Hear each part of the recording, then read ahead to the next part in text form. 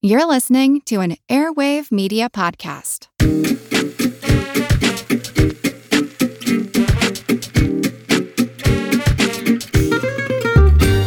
Jack, a Canadian soldier recuperating in a European hospital during World War I, begins a correspondence with Louisa, a librarian in his hometown whom he has only seen and loved from afar.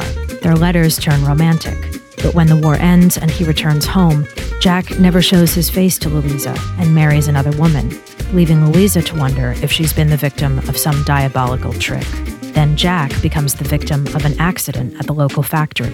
Today, we're discussing Alice Munro's short story, Carried Away, and asking how the unforgiving machinery of a factory might mimic the so-called machinery of courtship, and how being carried away, whether by love or by ideas, might prove dangerous. This is Erin Alonic. And this is Wes Alwyn. And you're listening to Subtext. So, Erin, you suggested this reading, and I don't think I've read anything by Alice Munro before. We think you were reading this for school, right? I'm curious about what prompted you to suggest it. I'd never read any Alice Munro either, and what was really curious is that I encountered this book, Open Secrets, from which we're reading Carried Away, which is the first story in this collection. I encountered it in an experimental forms class that I took this past semester. I read this whole book of stories, which I was just totally knocked out by, especially the first. I guess, I went to class thinking to myself, like, okay, how is this? I mean, there were certainly lots of like surprising twists, like the way that the stories move is really unusual and unexpected. And, I had some hints as to why this might be included in an experimental forms class. But then when I got to the class, I was really surprised by my professor, Kate Coles, who's brilliant. I was really surprised by the reason why she had included it. But I'm curious to know, before I tell you why she included it in the class, if you have any idea as to why specifically Carried Away would qualify as being experimental. There's a softball to throw at you. Yeah, it's a difficult question. I didn't think of it as experimental. It's literary fiction, so I don't expect it to be plot driven exactly. Although there is this is actually plotted, and each section kind of ends with a plot point, and it does go back and forth in time, and there's an omniscient narrator who takes different character perspectives, right? Her perspective, then Jim Fraley's, then Arthur's, and then back to her in the end, which is interesting. But yeah, so give me the answer. Why is this experimental? The Pulp Fiction of short stories? Sorry. No, well, I was thinking this was relatively straightforward compared to some of the things that we were reading in that class, as you suggest. So I was thinking like the letter writing or these time jumps which happen and are really destabilizing.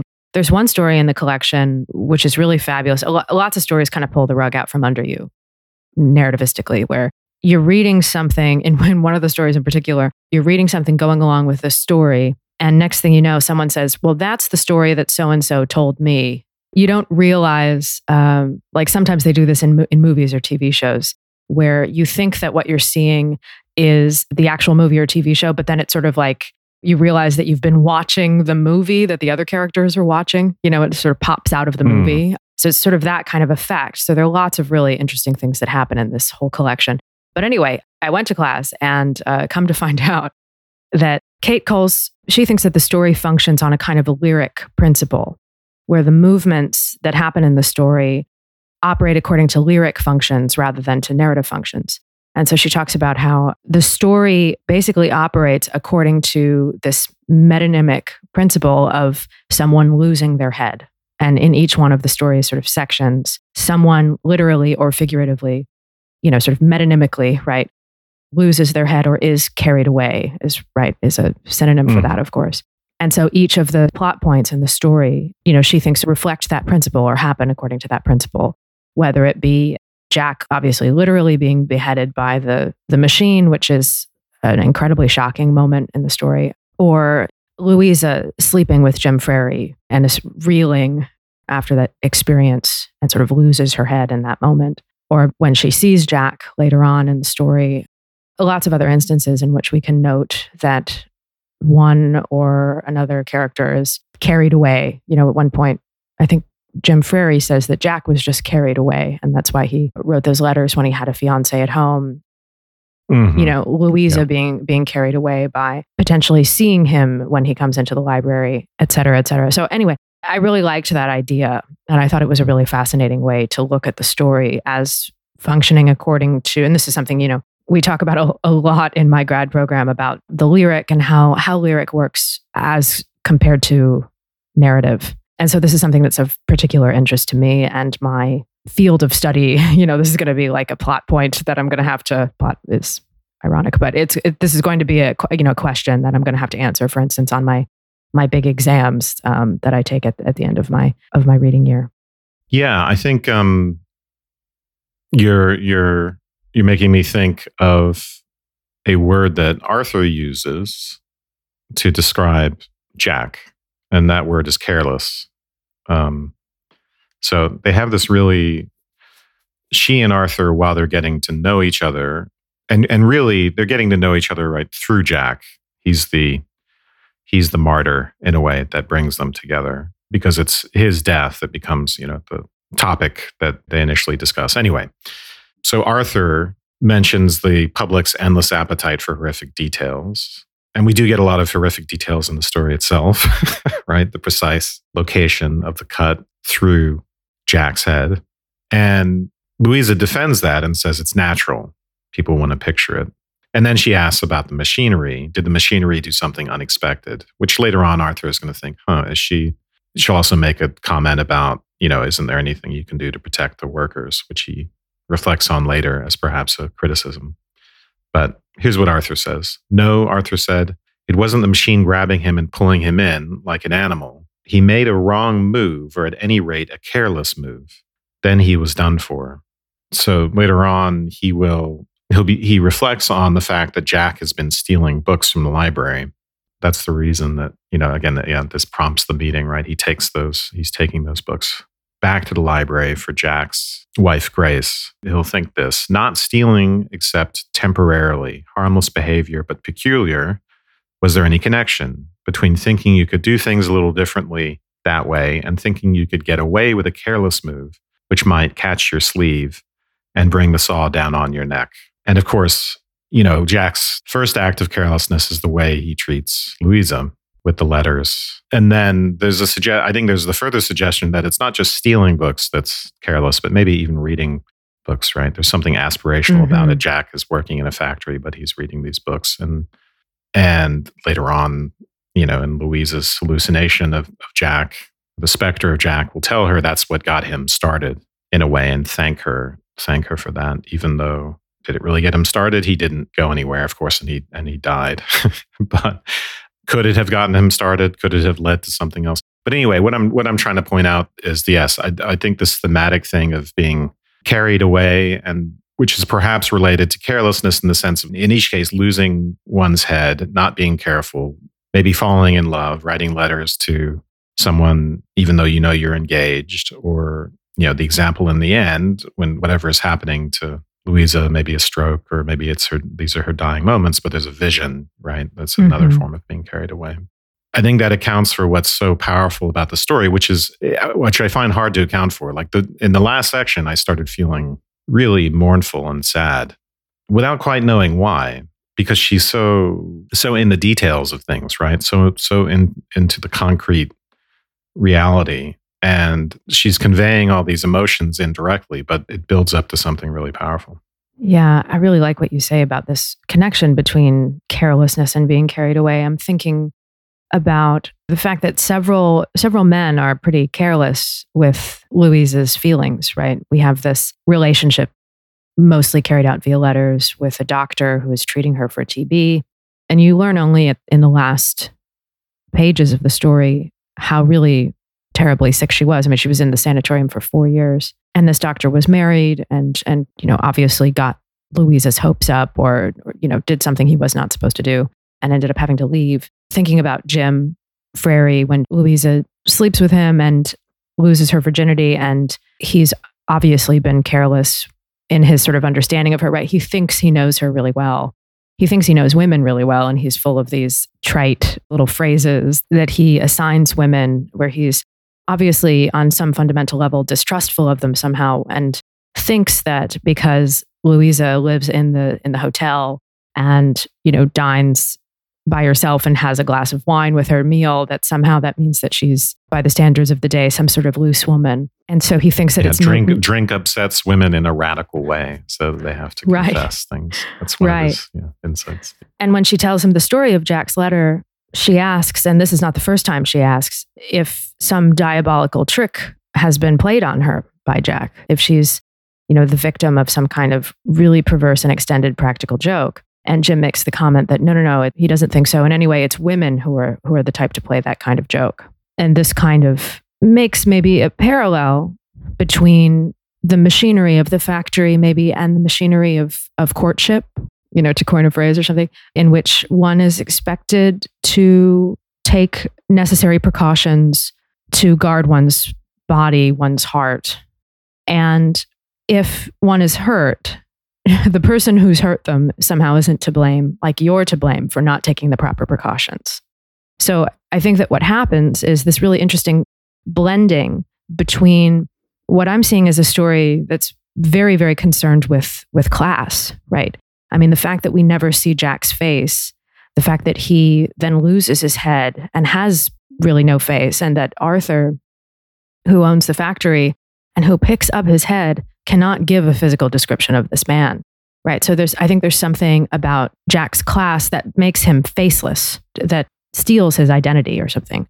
So I think the story is very concerned with class and with these, very subtly, with these issues of unionization, who is to blame when these types of accidents happen at, the factories, if they're accidents at all, right? If not enough care is taken for these workers. And there's a connection between that, I think, and some sort of statement, not in any heavy-handed way, but I think that, the story is also interested in the plight of women like Louisa and what happens to women like that. She who's sort of equally downtrodden at the beginning of the story, she's an orphan, has had to work for a living, and the sort of uncomfortable situation in which women are placed in this time where they have to make a living and support themselves, and that very necessity to keep them alive somehow places them within the realm of suspicion. So I guess I'm trying to, tie those things together. I think they do sort of tie together, though I'm not quite seeing all the threads, right, between this sort of what I'll call loosely a sort of feminist concern about women in this time, and a sort of interesting concern with class and labor and all of these other things that are coming together, I think, quite rightfully in this time in Canadian history between the world wars. Yeah, it's very subtle, but I think I had a similar idea. She says she's very ignorant of machinery. And, he gives that line about he made a careless move. So the machine is not like an animal, is Arthur's idea. It's not like an animal that's just bitten him, attacked him, and then grabbed him and pulled him into the machine. He had to do something to get pulled into the machine. The machine is not nature. And in that sense, it's not fate. It's not just the machinery of fate doing what it's going to do to you. It really depends on your choices.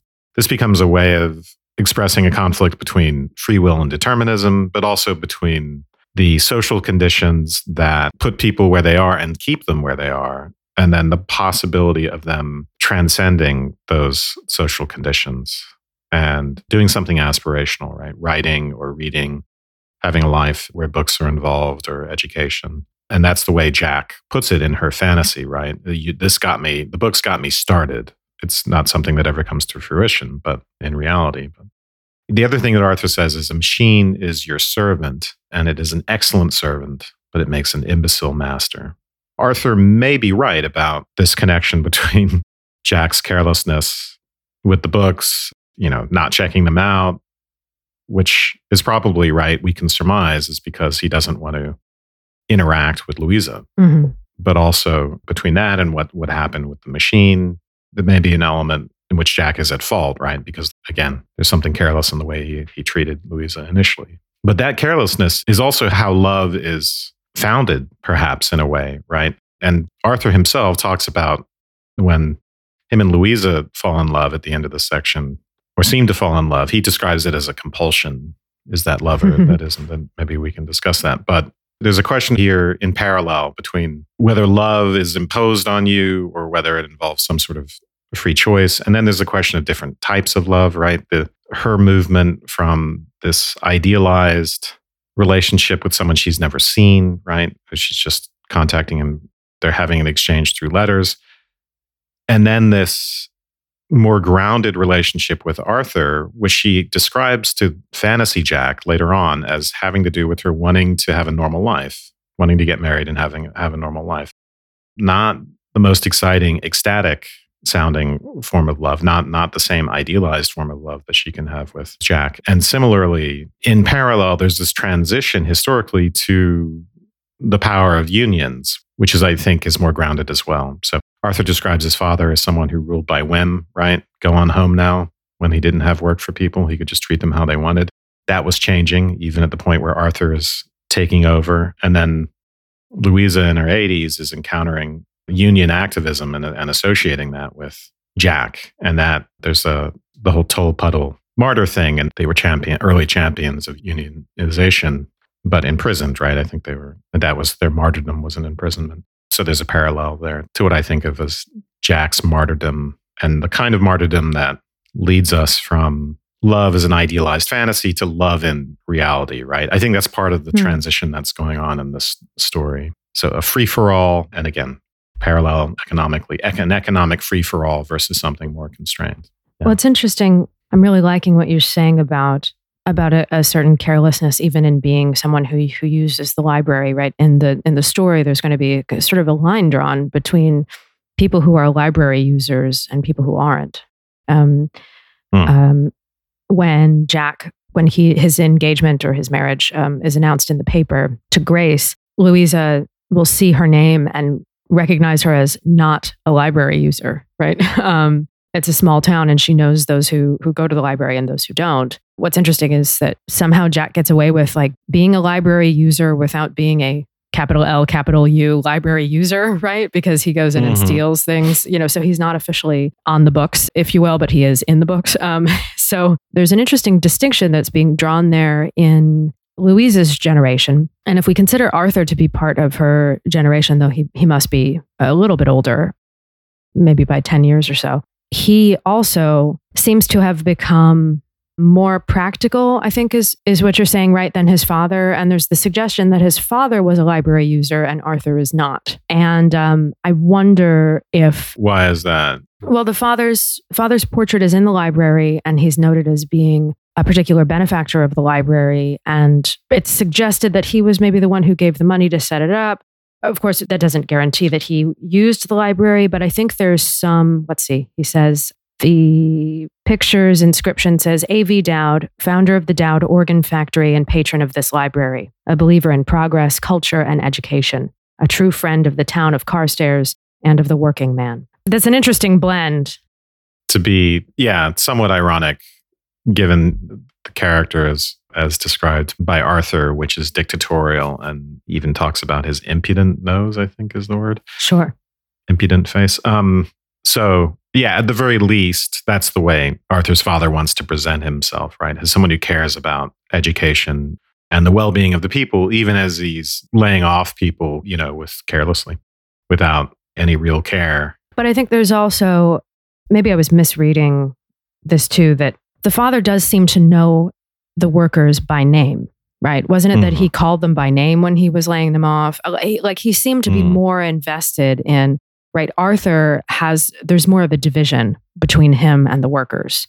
Right. So the nature of the labor is changing, because how I was reading I believe at one point the factory is described almost as being like a medieval rampart, right? That runs alongside the town. And because of the fact that, this practically the entire town of 3,000 to 4,000 people ends up going to work for Dowds, there's really a suggestion that there's a serfdom going on, right? That yeah, exactly. It's basically feudal. Exactly. Yeah. And what I'm sort of interested in, maybe in connection with what you're saying, is this idea that the elder Dowd was sort of more invested, like by the very nature of that kind of a system with its many, many flaws, right? He's somehow more invested in what's actually going on there in the factory. The suggestion is that Arthur is not. And I'm wondering if the fact that Arthur is not a library user, here his father is in the library, right? Like his image is in the library. There could be a tremendous amount of irony in that. But I take Arthur's like sort of finally coming into the library after all of those years of sort of rejecting it,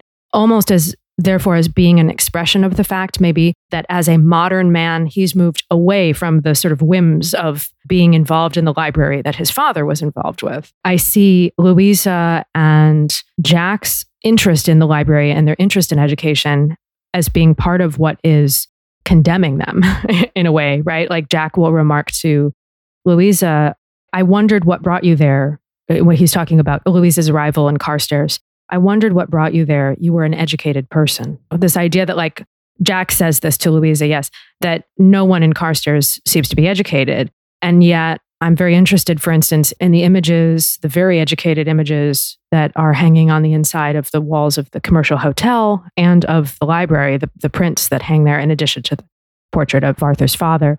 There almost seems to be a suggestion that progress means moving away from the library and being more concerned with practicality, strict standards of comportment when it comes to our relationship with these machines, a strict division between labor and management, and somehow a less humanistic or sort of holistic understanding of the relationship between sort of all of these moving parts, if you will, even if that holistic understanding also has like a tremendous amount of flaws, right? It's a feudal system.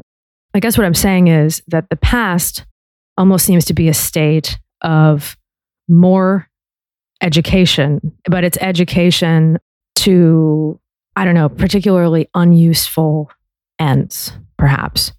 And what marks Louisa and Jack for their sort of individual martyrdoms, if we can argue that Louisa is sort of martyred in the process of this love affair and sort of emerges maybe as a different character. What marks them is perhaps their clinging to a certain education or to certain cultural mores of a previous era. I think it's complicated. It's very complicated because Jack's education he's much more progressive, I think, inherently than Louise is. So his education is tending him towards being propelled into the future. These things are very, I think by trying to tease them out, in a way, I'm doing them a disservice. No, I think you're getting at some important points. I'm trying to think them through in real time. Like I said, I think it's complicated. So let me try to articulate my thoughts and maybe we can reconcile. So I'm thinking, all right, it's basically a feudal system and you have the lords of the manor running things. And he's the rich kid, son of the father who's taken over the business. And he thinks of himself as more progressive. So this is the way he puts it. And by the way, I can understand why he wouldn't want to go into the library. If the father set this up as a kind of way of glorifying himself, right? Putting his portrait up, saying, oh, I'm such a progressive guy when he wasn't, right? So it's the library in that sense becomes a symbol of hypocrisy. And then when he finds himself going into the library quite a bit, you would think, right, it's because of Louisa. I mean, initially it's to return Jack's books, and he finds himself going there and it's like, okay, come on. He's going there because of Louisa, and they're going to get together. But he denies that, right? So from his perspective, Arthur found himself thinking of the library and he would often end up there sitting in the spot he had chosen on his first visit. And he would read Illustrated London News or the National Geographic, some other magazines. And these were magazines that he subscribed to and had at his house and would actually read at his house. But now he preferred to read them out there in public. And he has a bunch of different rationalizations for why he's doing this. He preferred the view of Main Street, right, to whatever the view from his house is. And then here's another. It was not that he felt the need of sociability. He was not there for a chat, right? And then he really wouldn't talk to Louisa that much at this point. And then instead, he rationalizes this in terms of his philanthropic impulses, right? The ones that supposedly the father is trying to represent with the library. So he'll say, he seemed himself to be providing something. People could count on it, seeing him sitting there, right? So he's thinking of himself as kind of royalty out in public, right? the guy who basically runs the town and takes care of the town. As he'll say later on, people expected everything to be provided for. He's basically like the mafia boss of the town that people look to for things.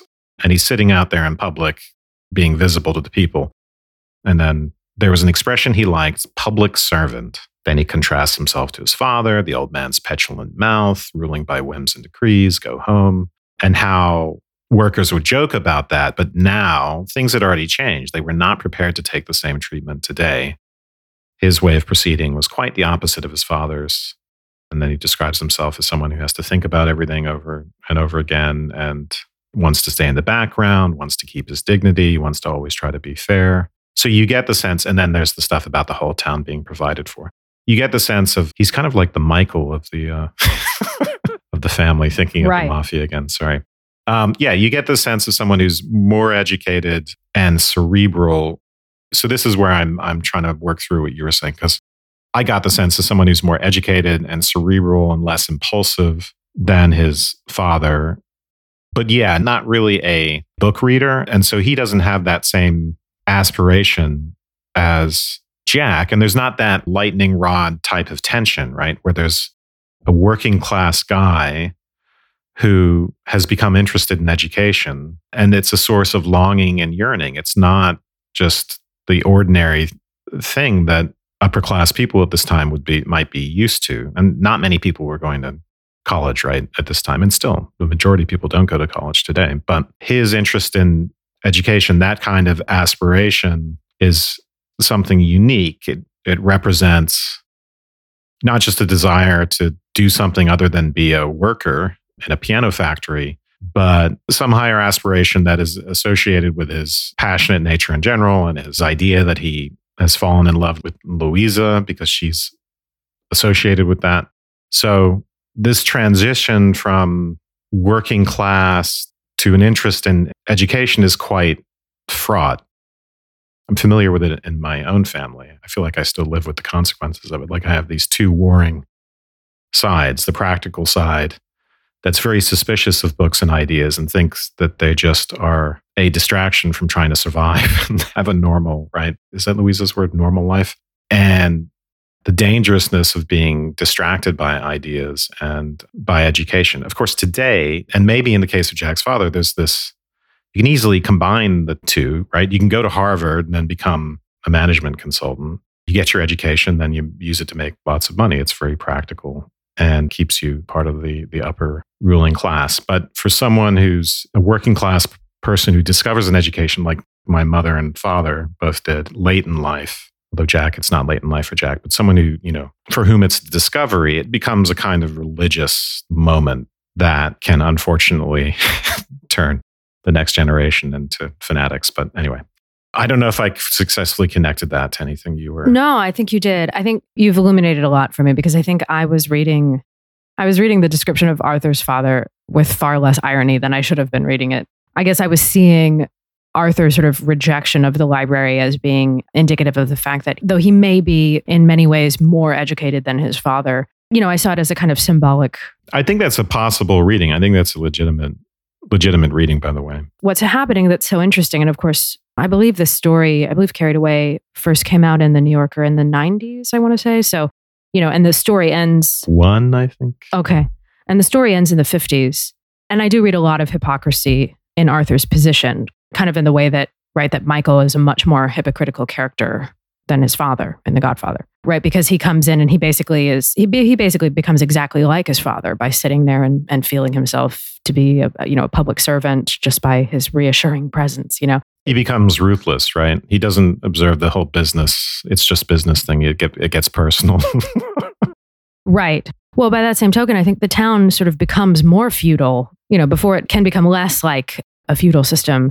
It seems to become more so under Arthur. He's detached himself. And also there's this suggestion that because, and maybe this was always the case, but it seems to me that there's the suggestion that as especially the First World War is sort of evacuating the churches because people are becoming disillusioned with religion in light of, the 20th century's advancements and the horrors of World War I. In the time between the wars and maybe into the 50s, 60s, the businesses are taking up the mantle of sort of community support that was previously held by the churches or other kinds of, voluntary associations like the Elks Club or the Women's League or all of those things that are kind of falling out of favor over the course of the first half of the 20th century. So Arthur finds himself in the position of supporting the church when it needs repairs, right? Of supporting the Little League teams, right? So it's this strange, what Arthur seems to be doing is he has sort of one foot in the past and one foot in the future and in progress. And the position of the factory at this time is one of tremendous change in which it's sort of like on its way to becoming a more modern workplace.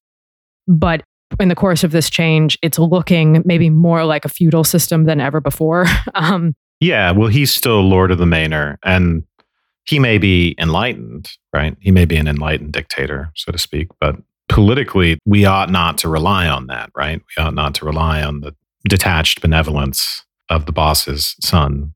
And you need a system in which the workers have actual power, right? And that's where the union comes in. And then there's the question Louisa asks, which is, isn't there a way to make people safe? Is this a function of Jack's carelessness or the lack of care taken in ensuring workplace safety? It could be a combination of both, of course. And that's something, right, that also you can't just depend on the benevolence of the factory owner for that, even if they're well-intentioned. There has to be something that happens at a system level and with regulation and enforcement, because even the best of intentions aren't necessarily going to rise to that level. And his detachment, it plays out very interestingly in the accident. He doesn't know Jack's name, for instance, initially, has trouble thinking of it. And he's up in his office, I think, when the accident happens. In his dreams of an accident, there was a spreading silence. Everything was shut down. Every machine in the place stopped making its customary noise, and every man's voice was removed. And when Arthur looked out of the office window, he understood that doom had fallen. He could never remember any particular thing that he saw that told him this. It was just the space, the dust in the factory yard that said to him, now.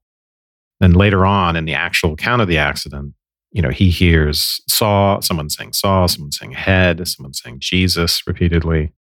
Arthur could have wished for the silence, the sounds and the objects drawing back in that dreadful but releasing way to give him room. It was nothing like that. Yelling and questioning and running around, himself in the midst being propelled to the sawmill. One man had fainted. So there's an interesting contrast between the silence of the dreams, which perhaps says something about his detachment, right? And then he wishes for that silence. The wish that plays out in the dream, he actually wishes for in the actual account for that silence, but instead it's chaos and noise. And then there's that act of putting his coat over Jack and getting the blood all over it, which, right, is almost religious in its significance because he gets marked with the blood of the martyr. And of course, again, Jack is the mediating agency of him and Louisa getting together, their love. So I wouldn't write a whole paper on the religious significance of the story, but there's that illusion. I think there's a fundamental psychological observation being made there as well. This is why I think your reading is also apropos. His detachment is actually really important. And his father was not detached, was probably more on the floor, probably knew everyone's names, like you said, and was ruled on a whim and was not benevolent, but also was not detached. I quite like Arthur as a character. I mean, I think they're all interesting characters, but Louisa will interpret his actions in that moment as being, I think her word is remarkable, what he did by picking up the head. When we're in his... I forgot about the fact that he picks up the head. Yes. Right. Yes. Well, when we're in his thoughts, if you will, through that sort of free and direct discourse that happens over the course of the story, he does so very automatically. And it's noted that he covers Jack's body with his jacket because he's the only one in the space who's wearing a jacket, right? Which is a really interesting class distinction there, right? He's the only one with a jacket to offer. And he's trying to make up for his detachment. I'm thinking too, as it says in the story, the reason no one else had done this would be simply that no one else was wearing a jacket. And so, Louisa is impressed by the fact that he picks up the head and puts it on the body. I don't know that we could fault him for not being able to give Louisa a physical description after carrying Jack's head in his arms. I can't imagine anything more intimate, right? But he doesn't know Jack. He doesn't know owns Jack. the factory with all the workers, and he doesn't. Yeah, right. He doesn't know Jack. Obviously, he's not interacting very much with his workers. Right. But he has a sense of knowing what to do. When we're in his mind, there's a sense that this is all rather automatic. But anyone would know what to do in a circumstance like that. Maybe is remarkable, to use Louisa's word. Upon rereading the story, because I read it for school, and then it's been a couple of months now, and I was really ill and everything, so I really had to go back and reread it closely.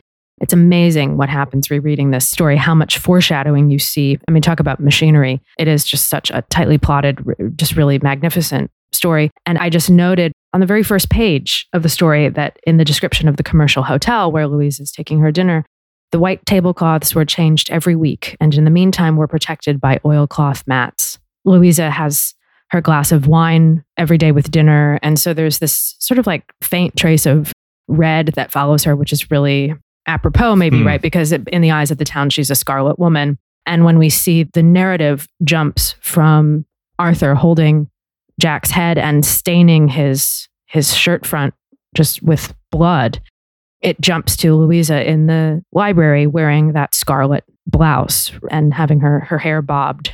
So that she's, the effect of a bob is that it kind of, it shows your neck, right? Your head becomes, if you will, sort of more detached part of your body. You don't have the hair going all the way down your back or something like that, right? So the head becomes more of a separate entity. The oilcloth mat stuck out to me this second read because in thinking about, was it Jack's fault? Was it not Jack's fault? What does fault even mean when we're talking about machinery? Are we allowed to...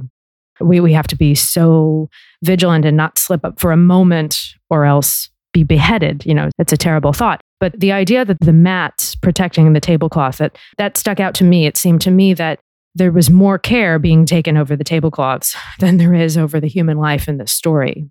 The tablecloths are being protected. They have a system of protection, but the workers in the factory don't. I'm muddying all that up by at the same time talking about this connection between Jack and Louisa. But I'm thinking about Louisa does pay a blood price in the story when she sleeps with Jim Frary and she attributes the blood on the sheets to her period. And he soon realizes, right, that he's taken her virginity. And, the connection between the two of them and the fact that both of these figures are people for whom those around them seem to take as, less care and concern for their welfare than people take for these tablecloths is really interesting. Like Louisa can sort of bloody things, Jack can bloody things, but the tablecloths have to be pristine. I don't know. It just took on a tremendous amount of pathos for me, is what I'm saying. Yeah, there's something about, she's a traveler, and this word traveler will come up in various places. And the suggestion is not just geographical travel, but traveling in love in some sense, and this is probably not unconnected to the idea of being carried away. Her travel in the beginning, one of the climactic things that she'll say in the story is that fantasy Jack, right, when he leaves again, he was not with them or anywhere in sight, a traitor, helplessly, a traveler. The idea is that it's not fickleness in love exactly, but the inability to settle down, let's say, into ordinary, normal love, marriage, whatever, I think is partly represented by travel. And she starts traveling after the breakup with the doctor at the sanatorium. But in the midst of that, there's something kind of homey about the hotel, even though it's called the commercial hotel. Right. Right. And it's got Fraley is who she hooks up with as a traveling salesman, basically. And you'd think that would not be particularly homey, but in a way, she's kind of made it that way in a comforting, eating her steak and potatoes and having her usual glass of wine. But yeah, I was struck by that description of the tablecloths, changed every week, protected by oilcloth mats. And then in the winter, the dining room smelled of these mats, wiped by a kitchen rag, and of the coal fumes from the furnace, and the beef gravy and dried potatoes and onions. A smell not unpleasant to anybody coming in hungry from the cold. So a sort of a home-like quality to the hotel, even though she's a traveler. By the way, you also mentioned her neck being exposed, right? Mm-hmm. It also reminded me of something that, again, she says in the final section here when she's older. She's talking about Arthur to Fantasy Jack, and he's just given this platitude about love never dying. she's thinking, well, this is what speech making turns you into, right? Because in his fantasy version, he's a union organizer. A person who can say things like that, love dies all the time, or at any rate, it becomes distracted, overlaid. It might as well be dead. Arthur used to come and sit in the library, she said. In the beginning, I was very provoked with him. I used to look at the back of his neck and think, what if something should hit you there? None of that would make sense to you. It wouldn't make sense. And it turned out to be something else entirely that I wanted. I wanted to marry him and get into a normal life. We get this idea of something hitting him in the back of the neck, which is obviously related to Jack getting decapitated, and it being presented as a sort of dilemma, a decision between these two things. Does he get hit on the back of the neck, or do you marry and get, quote unquote, get into a normal life, which is a way of saying get away from being the traveler, get away from being the one who's carried away, even though I think you could argue that in each stage, right, with Arthur as well, it's a very romantic, the way they get together is very romantic, and there's the wind blowing. Oh, it's such a romantic the wind scene. And the compulsion. So, I don't want to downplay that. Right. There's something in here about the temporality of love. What happens when time passes and it gets more and more ordinary and it becomes a different sort of bond that it is in the exciting beginning.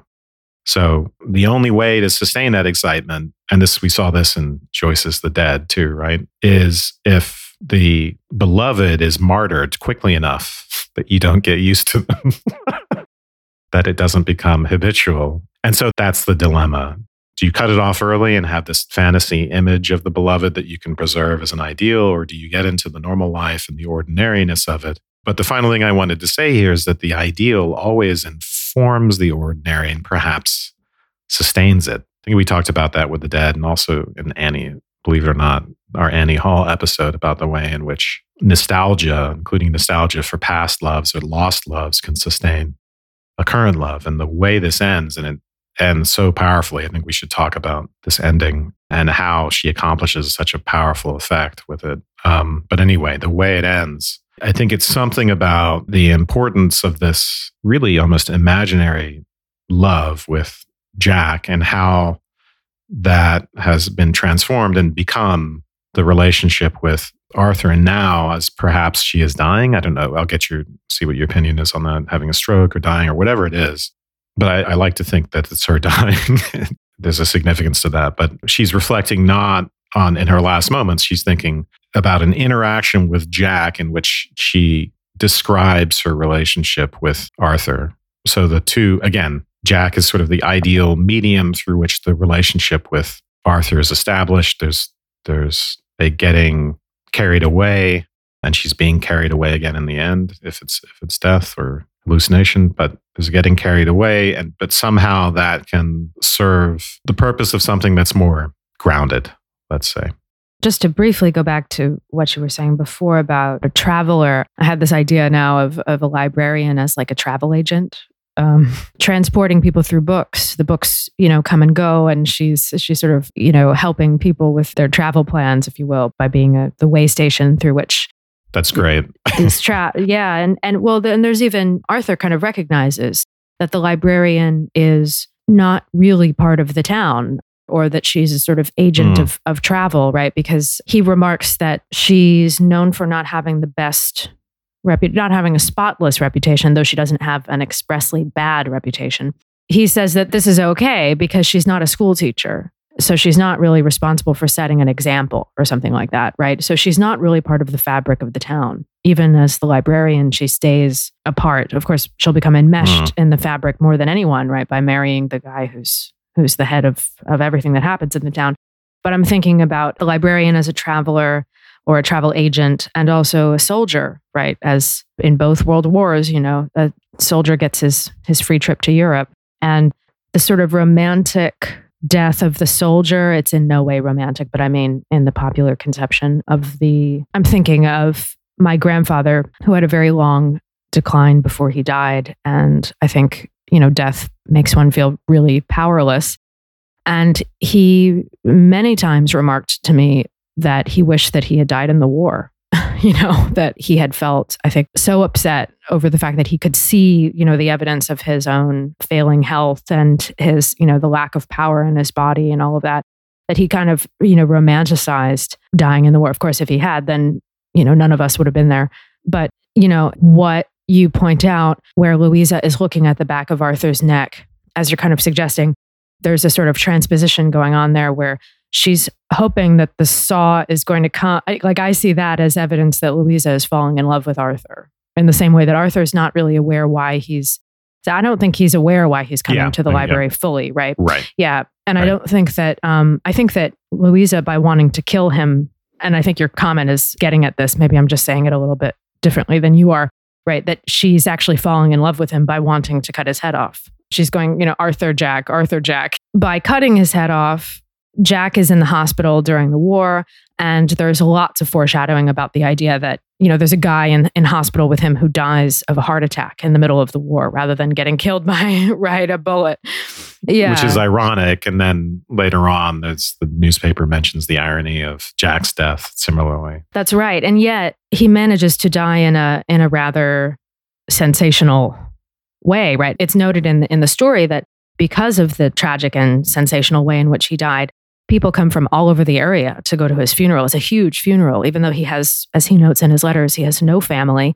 And in fact, the one family member he does have, his father, doesn't even go to the funeral. But there are presumably hundreds of people there because he does get, in the end, a sort of fantastic martyrdom in the way that, even a soldier wouldn't get that kind of fanfare, right? Because their death would be overseas in some battlefield, right? And so no one really would be able to kind of properly mourn them, except probably en masse, for whoever would probably get a memorial service. Yeah.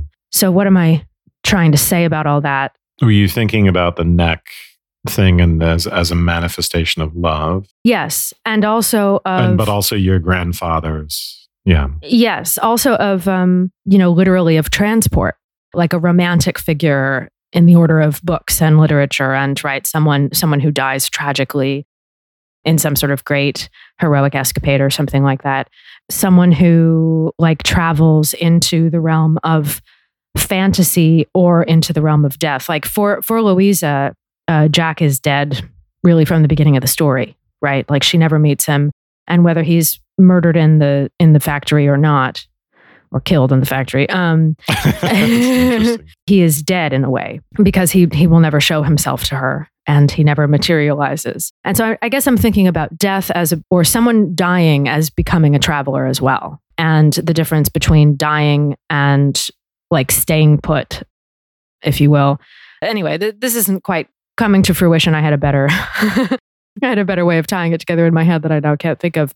Well, yeah, she's transported. In the end, she's being transported to, what is it she says in the very end? What is this place? That's right. That's what I was going to say. I like this idea that she's dying out of town I like the idea that, as you're suggesting, that she's dying in those final moments.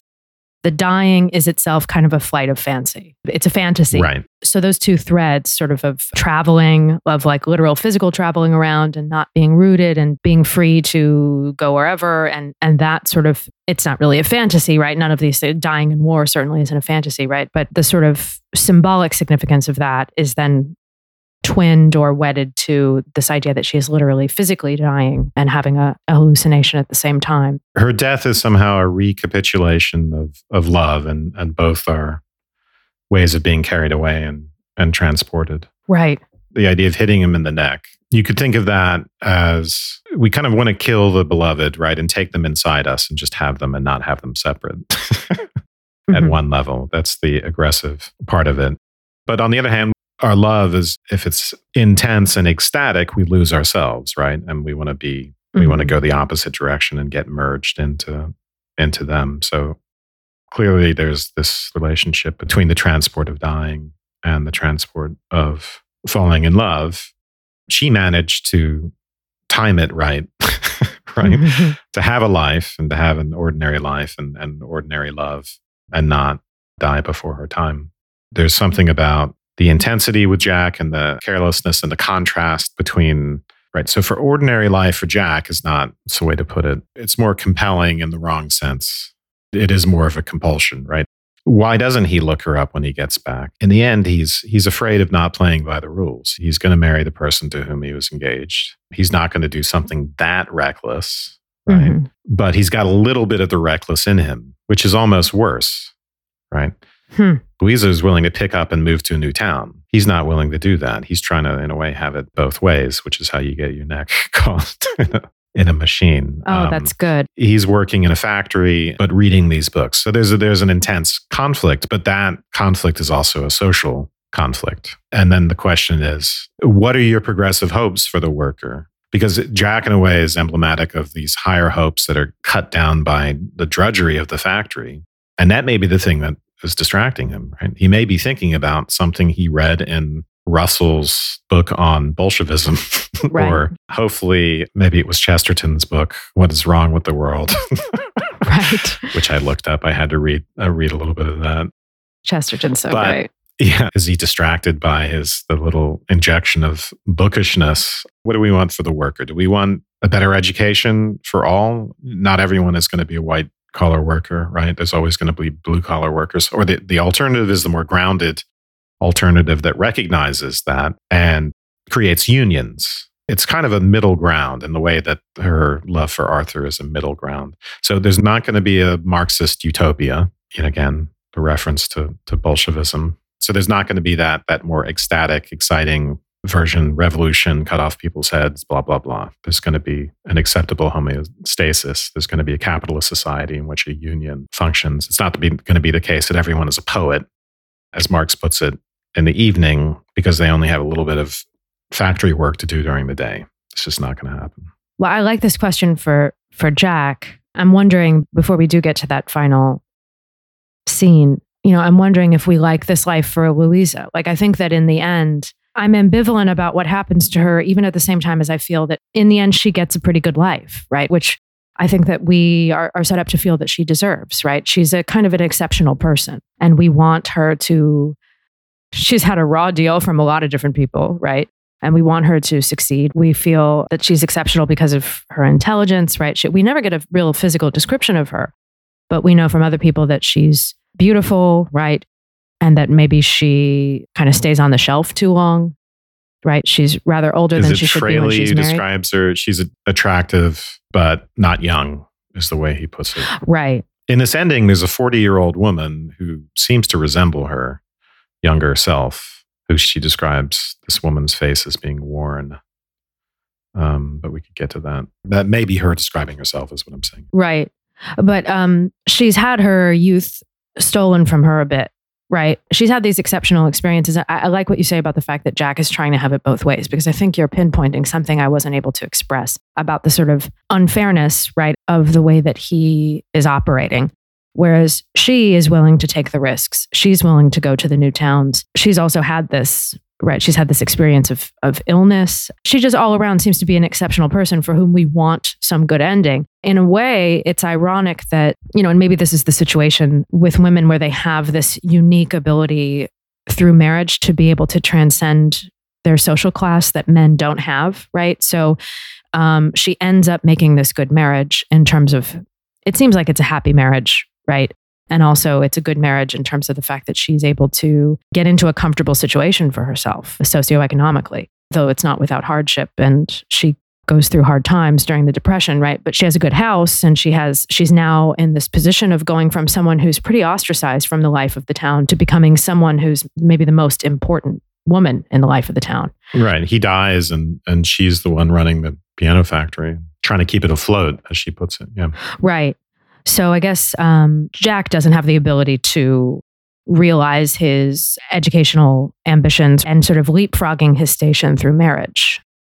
I mean, I suppose he could, if some like countess fell in love with him, I suppose that would be possible, right? But it's more possible for women. And so I think in the end, what I'm trying to ask is, are we satisfied with the life that Louisa has had for herself? We find out that she has a son.